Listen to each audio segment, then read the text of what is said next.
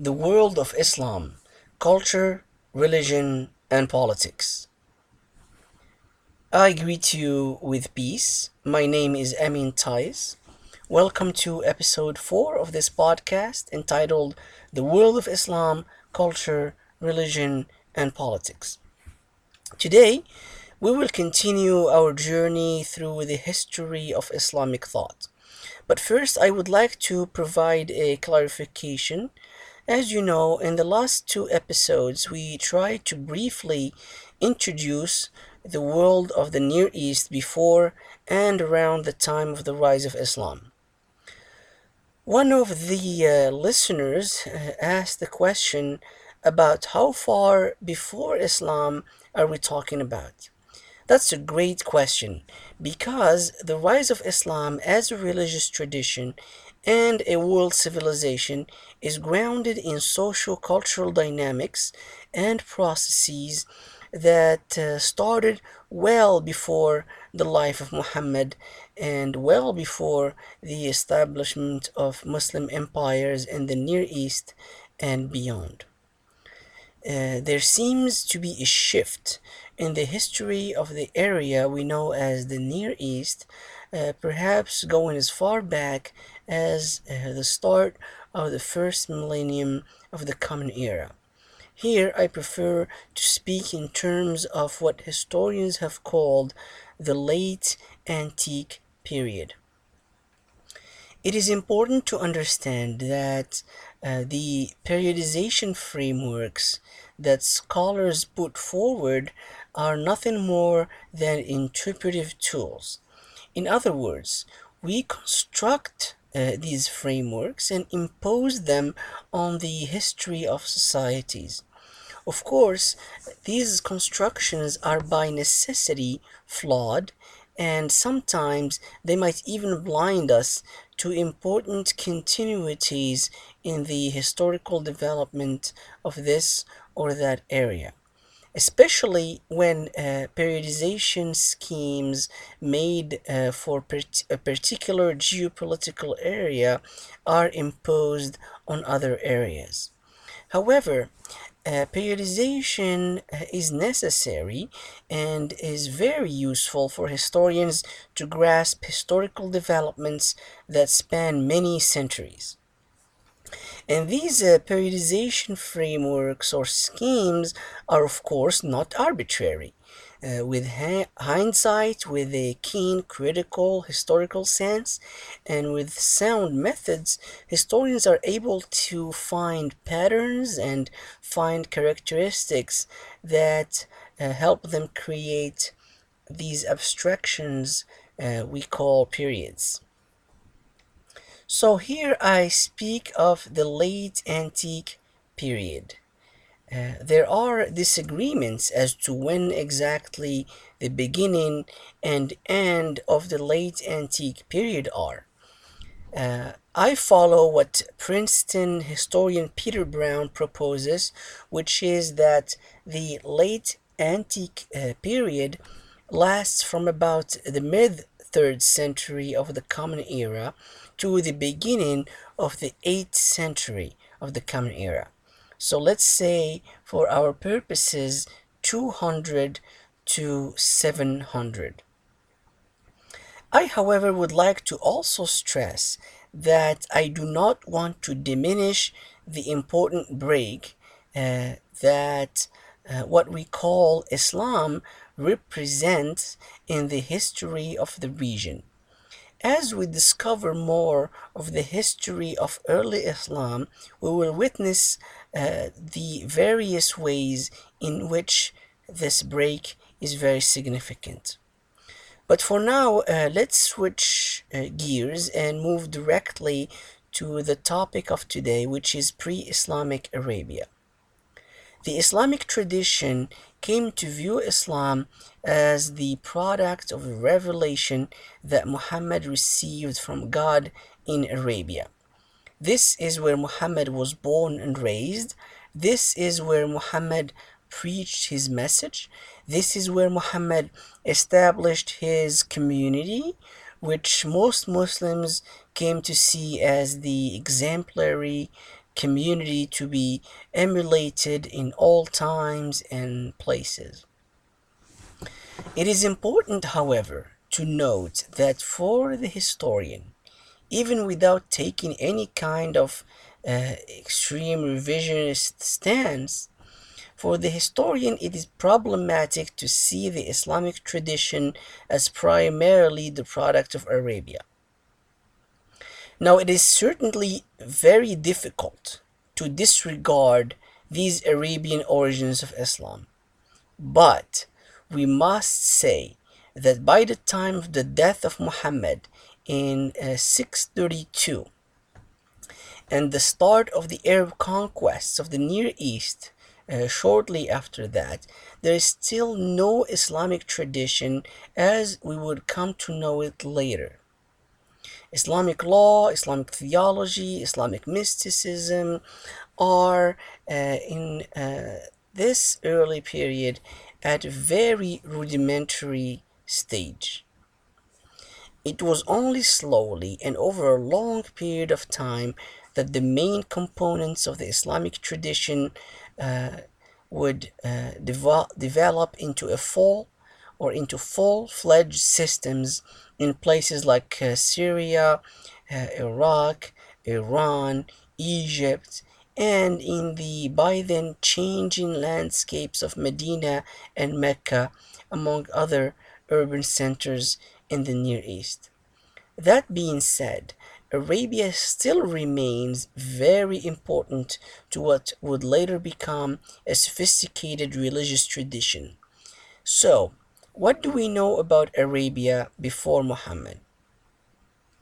Unlike what many seem to think, this is a very difficult question. Why is this?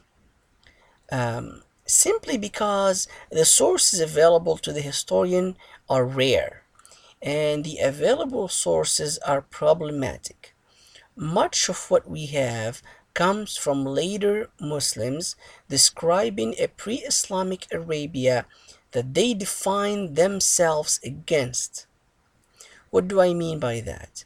Not only are the available written sources from a much later period than the events they describe, these sources also come from people who have a narrative about their identity, a narrative about their history that is closely tied to viewing pre Islamic Arabia as a morally degenerate place, a place in need of serious reform that the new religion came to take care of.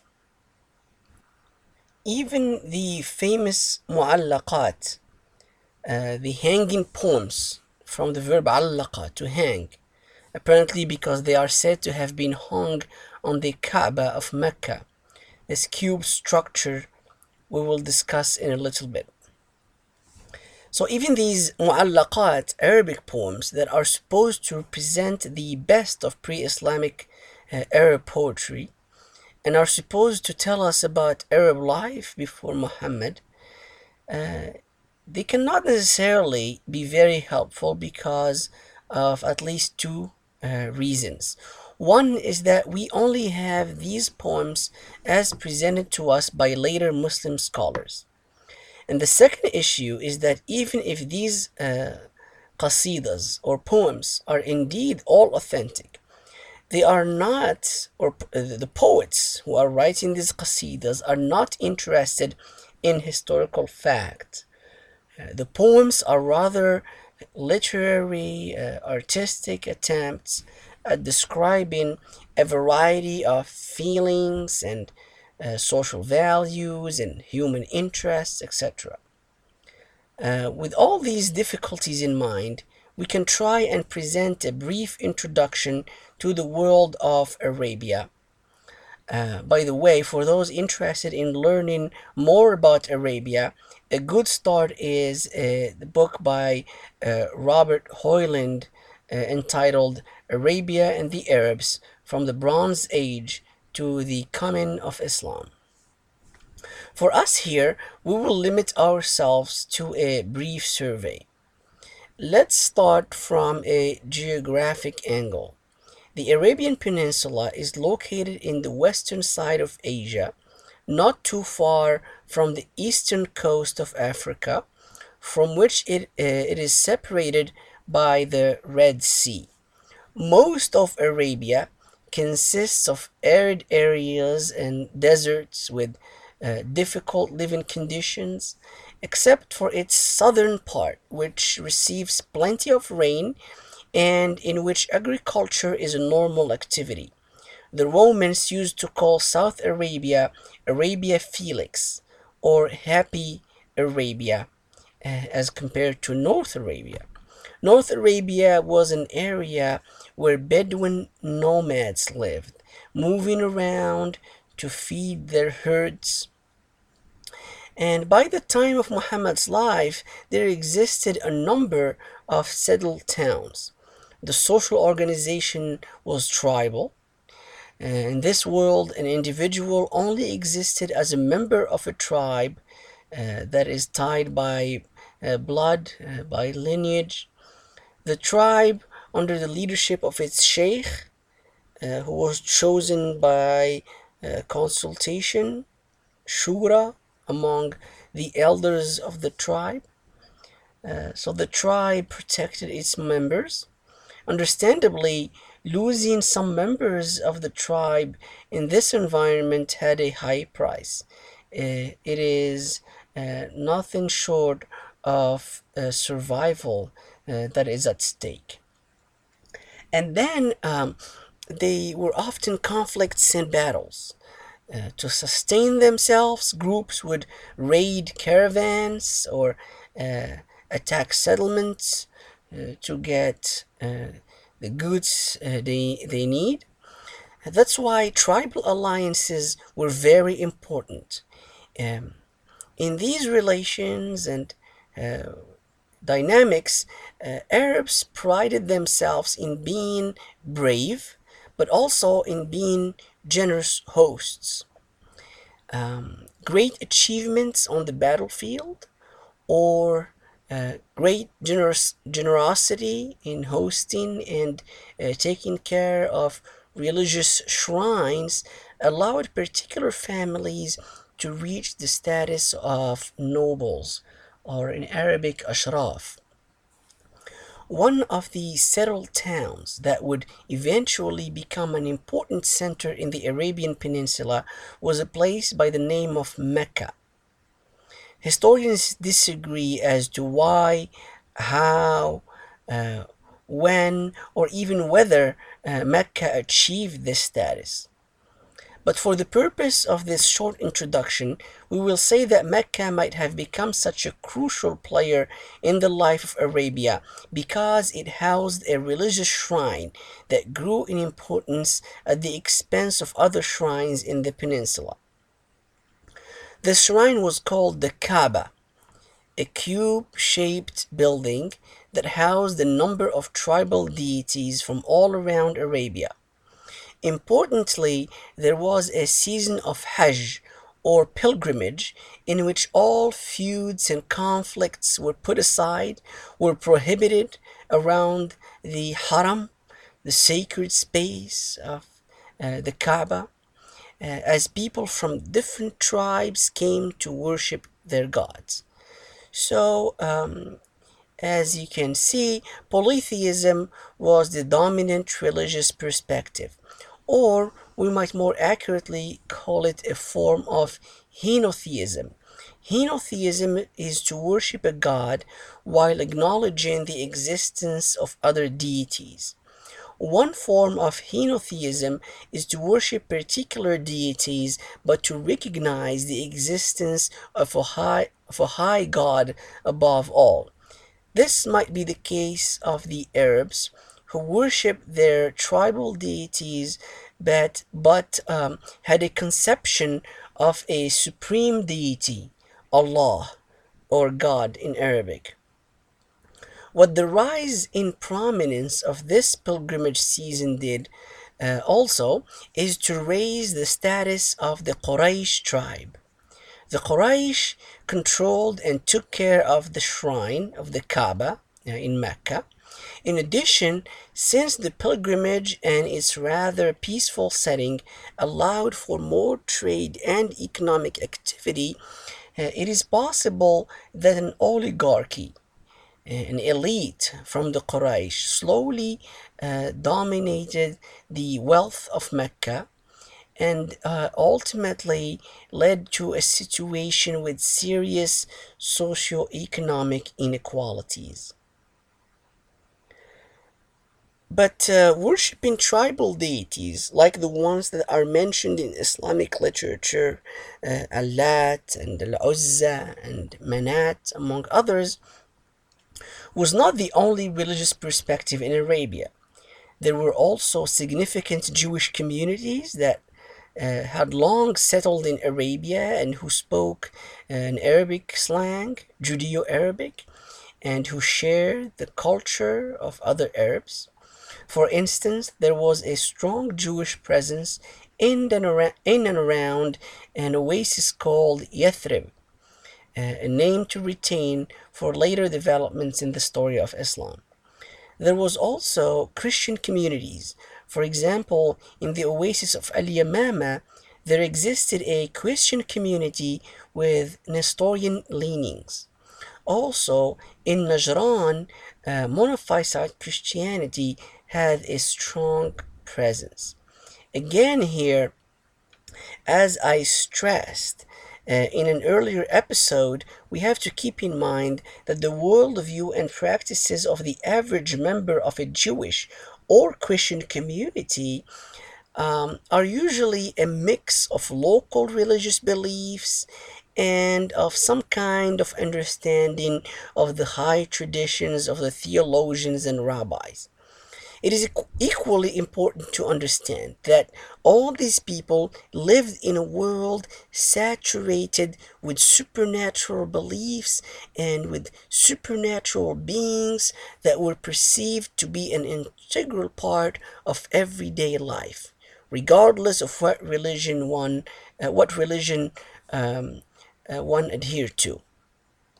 An example here is the being known as jinn, an invisible supernatural creature believed to have powers that can affect daily life. People sought the help of the jinn through sacrifices and other means. And one of the activities in which people believe jinn to be an integral part of is poetry, an art that the oral culture of the Arabs greatly valued. Poets were believed to each possess a companion jinn, a qarin in Arabic, helping them recite beautiful poetry verses. We can't temporarily close this window of religious perspectives without mentioning the figure of the Hanif, plural Hunafa, who are presented by Muslim sources as these individuals adhering to a pure monotheism. They apparently were not Christians and they were not Jews, but viewed themselves as the inheritors in a very general way of the teachings of Abraham, in Arabic Ibrahim. This important biblical figure who is perceived by Jews as the ancestors of all Israelites through his son Isaac. The Hunafa presented themselves as restoring Abraham's pure monotheism in their lives as Arabs, and since it and this is mainly because or perhaps because it was widely circulated among Arabs as well as among other people in the Near East that the Arabs also descended from Abraham through his other son Ishmael, in Arabic Ismail. Um, to finish, we also need to mention the relation of Arabia to the two dominant empires of the time, the Iranian Sasanian Empire and the Byzantine Roman Empire.